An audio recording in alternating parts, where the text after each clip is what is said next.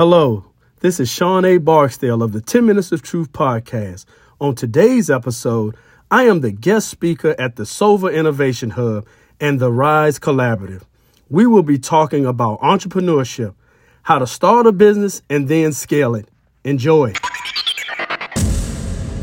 Thank you all again for being here. And now we get to, I always find this to be, one of the best parts of the meeting is our guest speaker. And this month we are so privileged to have Shawn Barksdale with us. And he is a Halifax County entrepreneur. And so with that, I'll let you introduce yourself, Shawn, and go into your presentation. Thank you. Good afternoon. How y'all doing? Everybody good? You can hear me good? Great. Yeah. One thing that before I start is the mind of the entrepreneur, no matter where you are, it's the same. Everybody said pretty much the same thing. We don't do resolutions, right? That's what everybody pretty much said the same. And along with Shane, the same thing here. It's not a resolution. It's more of a word that you focus on and that you can find a center point as the year goes along, because as the hustle and bustle starts to set in pretty much around, end of second quarter, third quarter, things like that. If you have that word that you started off with, you can come back to that center point and kind of refocus again. So our word for this year is pretty much just staying focused, just staying really focused and dialing down and niching down even more and whatnot. With that said, my name is Shawn A. Barksdale. As Hope said, I'm a Halifax County native. Thank you for the Rise Collaborative for choosing me and the work that we're doing, Hope and Lauren. So I would like to start off by first talking about my founder story, how I became an entrepreneur. So I became a certified master printer in 2014. I learned how to run offset printing presses, Hamadas. I learned bindery systems, things like that.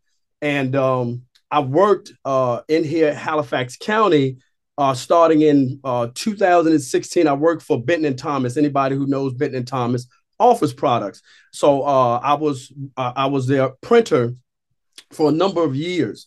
So I remember roughly about a year after I had been at Benton and Thomas, my supervisor at the time, Barry Long, I don't know if anyone knows him, he came and he said, hey, we're doing massive spring cleaning, everything that we don't need, Shawn, we're getting rid of, right? Collators and, things of that nature that we don't need.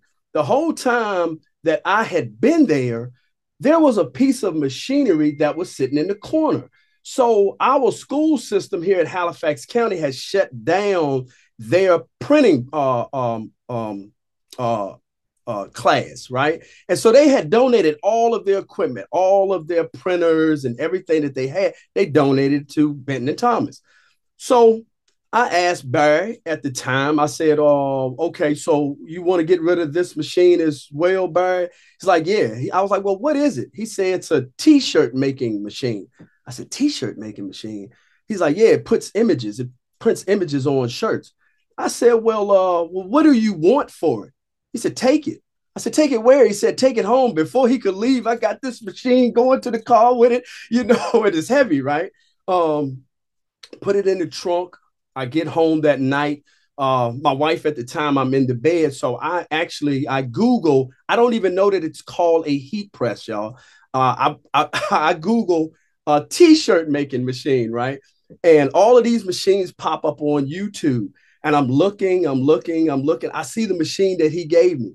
So as I'm looking at the video, I see this guy talking about the t-shirts, the money that he is making, the thing. I looked at my wife. I said, they gave me a gold mine, right? So from there, that's when it bit me, right? As a child, of course, selling candy and things. So I always had an entrepreneurial spirit, right? But this was different.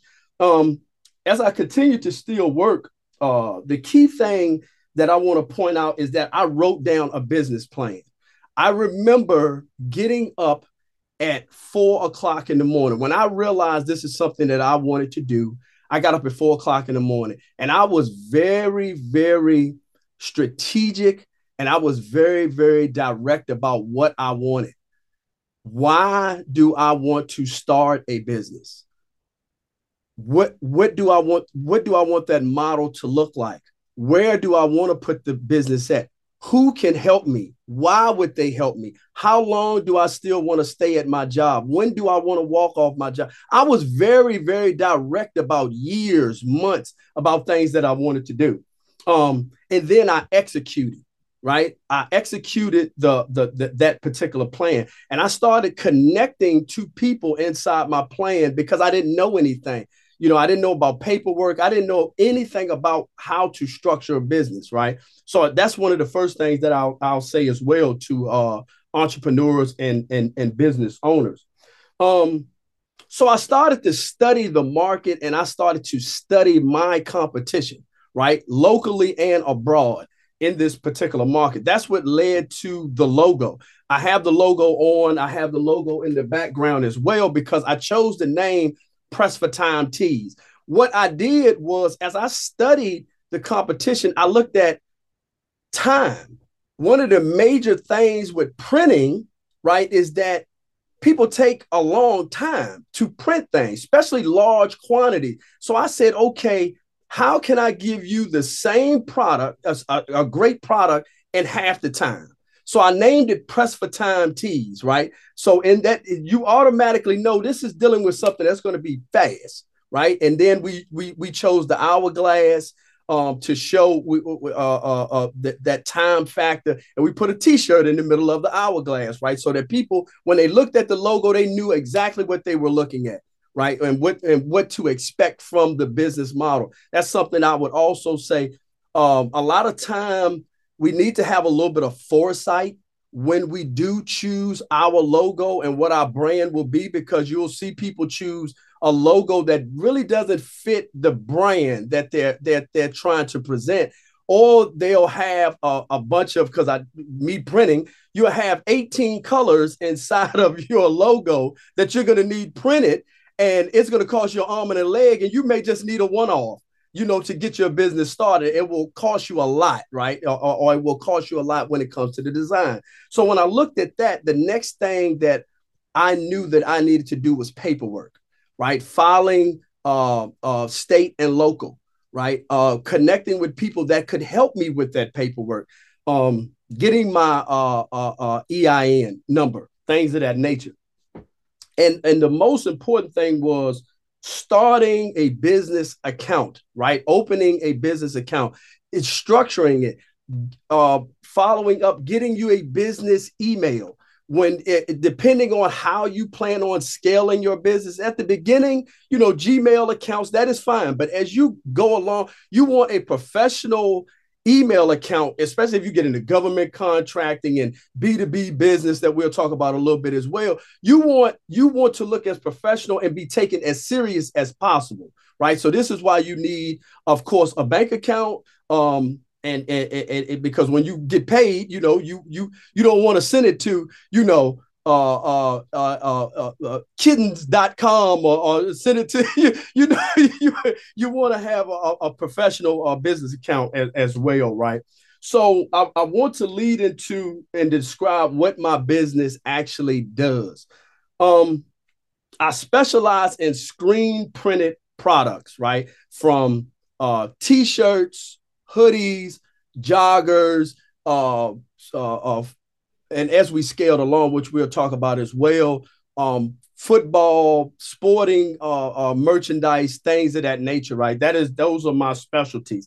I want to explain something, and most people know this as entrepreneurs, and some they never think about this. There are only two ways to make money. There are only two ways to make money.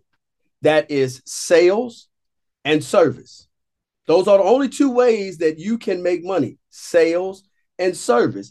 If you learn how to do both of these things, you can put yourself in a very good position, like a car lot. A car lot sells you the vehicle, and then over a period of time, you come back and it is service. you will get tires, you will get oil change. So sales and service. So I definitely want to bring that. So I wanted to niche down. I wanted to make sure that I would niche down, and my niche became speed.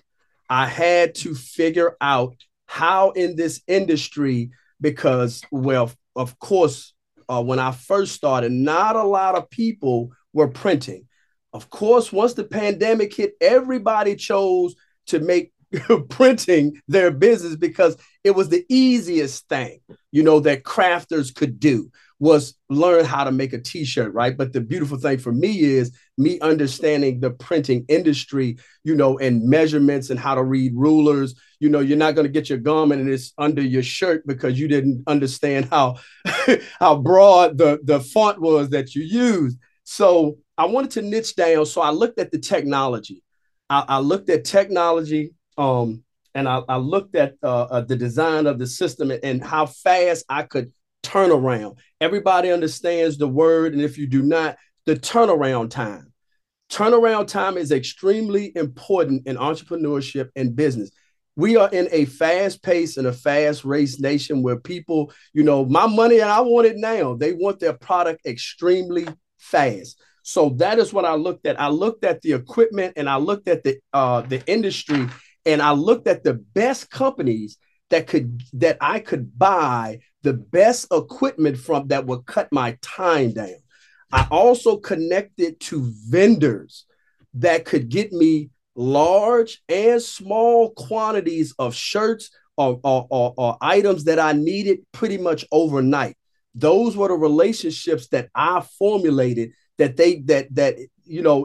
I wanted only 15 shirts or if I wanted 1,500 shirts, I had that relationship that they would get it to me and it wouldn't cost me an arm and a leg. So that is very, very important to formulate and connect with the vendors in your particular industry and cultivate that relationship. That's something we'll talk about as well as we move along. So the key is for my business is still providing the best materials, right? In larger and small quantities from companies to provide, and I could guarantee that I could get it to you faster, right? That was the key for me is if you wanted a Gildan 5,500 shirt for a birthday and you didn't want to have to spend a whole lot of money because it's a one-off, right? Your child's birthday is only for that day. You're not going to wear the birthday shirt. You might wear it around the house. I don't want you to have to take out a loan to get the shirts, but I still want you to have the best shirt that you can afford for that event. And I can still get it to you faster than anybody else, right? So that was my thing. So I want to talk about who I serve, right? So I serve a multitude of clients, small and large, because being raised in Southern Virginia, I was raised with hospitality. In today's busy and complex business world model and the way AI is taking over, and I use it. I have bots that are set up as well for customer assistance, right?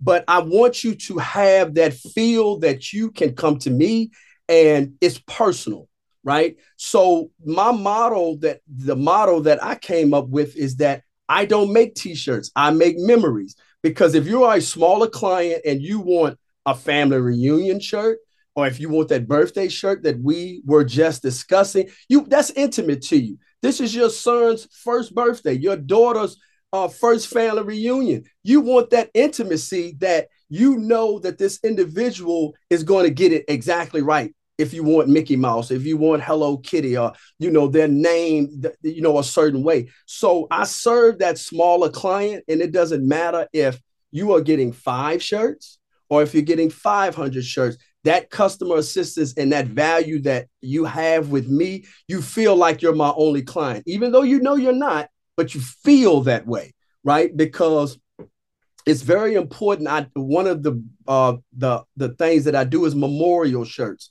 right? People that have been deceased and they'll come and this is intimate when a mother has to see her son or aunt sees her niece on a shirt, right? This is something you want to be able to connect with that person. You don't want to have to talk to a voicemail every time you call. You don't want to have to, get a bot every time that you connect. You want to be able to say, do you think that I could add such and such? Well, sure, of course you can, right? So that's very important to me. I also have B2B clients as well, business to business clients as we scale, that I develop logos for, that I do that I do storefront designs for, right? Um, I also provide, as my business grew, I have larger clientele such as hospitals, larger organizations like the ACLU, the DOJ. And one thing I definitely want to say is to entrepreneurs is, if you have a day job, do not quit your day job until your business is double what you make. Not just can replace what your job makes. If you make 42,000, 52,000, 62,000, don't just say, okay, 120,000. You're gonna have to double it, right? You're gonna have to double that, because as an entrepreneur, you're gonna have to wear a lot of hats in the beginning. You're gonna be the CFO, you're gonna be the CEO, you're gonna deal with, inventory, you're dealing with everything, right? That's a lot of hats. So you want to make your business, your job, your first investor. That's something that I did. I made sure that as I got that paycheck, a portion of that paycheck went into my business. I made sure that I put something away for the equipment that I need. Okay, I want to get a stock on shirts. I seen a deal at Gildan, things of that nature. So it was very important as I scaled, in which we'll talk about a pivot in a minute. I also print for organizations like NASCAR, like Colin Garrett with the 1111 Veteran Project, and Ryan, very good clients of ours as well. So I I wanted, and I still want people to understand that when they come to my business, it is someone that they can trust, that when they put that project in my hand, it is going to get done the way that they want, as fast as they need it. That is extremely important, that because sometimes as we grow, we forget why we started the business and what the why was inside the business. You have to be able to come back to your focal point of, why do I do this? If you have a baking business and now you're baking 10,000 pies, almost a day, that can get hectic. And you can really lose sight of why you started this and the importance of the client, because none of us have the business without the client and who we serve. So I now want to talk about how I pivoted and changed over time. Because of course, you start out, I was only printing for my family. Hey, can I get a shirt to wear to the gym? And then, as time just went on, it grew and it grew and it grew. I think for everybody that has had their business for the last 3 or 4 years, one of the most tragic things that we had to pivot in was the pandemic, right? A lot of businesses folded. A lot of people did not survive. And that is something we will discuss as well. I believe being able to either stay afloat during that time, such as a pandemic, and learning how to scale laterally. Remember that word if you don't know that word: scale laterally. And having to be engaged in current affairs, trends, and markets. Those are things we got to stay very cognizant of, right? For me, excuse me, how I pivoted was, and I still do, is I attend trade shows. I go down to Charlotte, North Carolina once a year, and I find out all of the new equipment that is coming out the next year, what it does. I'm looking at the market trends. I'm looking at, okay, pop culture. I was telling my business partner, I asked Chat GPT just last night, why does Hello Kitty transverse across so many different pathways and ages of people. My daughter is 7 years old. She loves Hello Kitty. I know women that are 50 years old that love Hello Kitty. So I'm always looking at market trends like, how does this do this? Why does this do this? So one of the things that I did was I took a class on how to print on the spot because I wanted to start to grow laterally. And what that means is you take a business model and you start to scale it and grow it in the same business, but different models inside that business, right? So what I looked at was I said, okay, in my particular area and surrounding areas, no one prints on the spot, right? So, and I also looked at the cost of that. So once I took the class and I gained a mentor, that is something very important as well for us to have mentors, right? People that you inspire to be like or have reached the pinnacle that you may want to get to. So this brilliant lady was from out of the Midwest that taught this class, and I'm very much still connected with her now.